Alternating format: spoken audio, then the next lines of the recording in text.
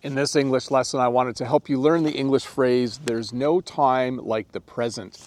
This is a phrase that we say to people when they're talking about starting something new, or they're starting about maybe restarting something. You might say, hey, there's no time like the present.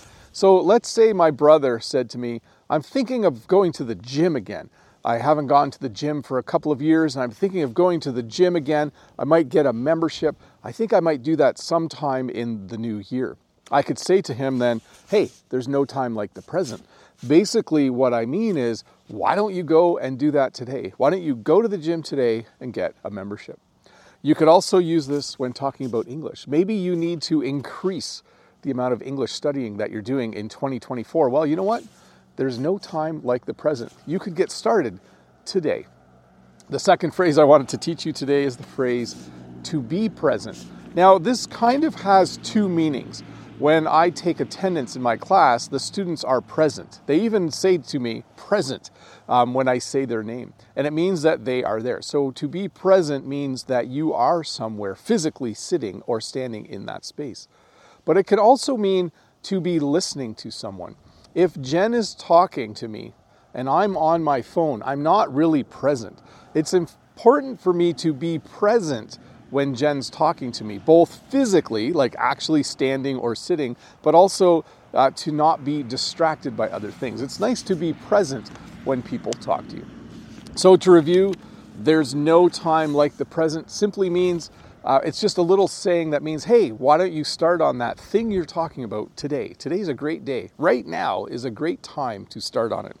And to be present means to be physically present, but also to be mentally present, to be paying attention to someone.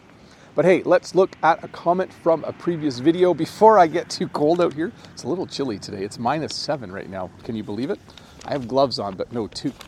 This is from Francisco. I need to pull my socks up with my English. I woke up with good intentions.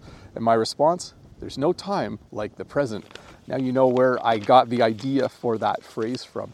And it's true, right? Like sometimes it's easy to talk about doing something. It's easy to, in English, sometimes we say, oh, he talks big. If someone says to you that someone talks big, it means that the person talks a lot, but never actually does what they're planning to do. With the example of my brother, if my brother said, I'm going to go to the gym, I'm going to get a membership, I might just say, he's just talking big. He's not actually going to do it. Hey, another boring lesson out here in my yard, but I did want to show you that, I'm using my new camera, and I keep pushing the power button to spin the camera around. I did that in another video before, but there are some geese swimming across the river. A little hard to see. I'll zoom in a bit when I do the edit. And then if we look over there as well, there are a whole bunch of geese across the river on the neighbor's property. Let's see if we can see these again. Kind of curious to see if my new camera, whether I can do a nicer zoom when I zoom in when I do the edit. We'll have to see.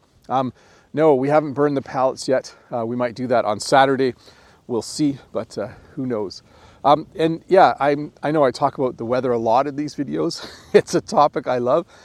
It's finally cold out, but it is kind of weird. It's -7. My nose is getting a little bit cold right now, and my ears are a bit cold, but no snow, and no snow in the forecast. I think we're just going to be in this kind of weather for a while before anything really changes. Anyways, thanks for watching. I'll have another short lesson for you next week, Wednesday.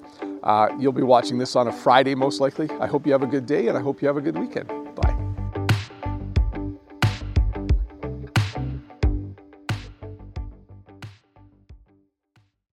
Hi, Bob the Canadian here. Thank you for listening to this English podcast lesson. If you would like to support me in the work that I do as an online English teacher, please visit patreon.com/Bob the Canadian.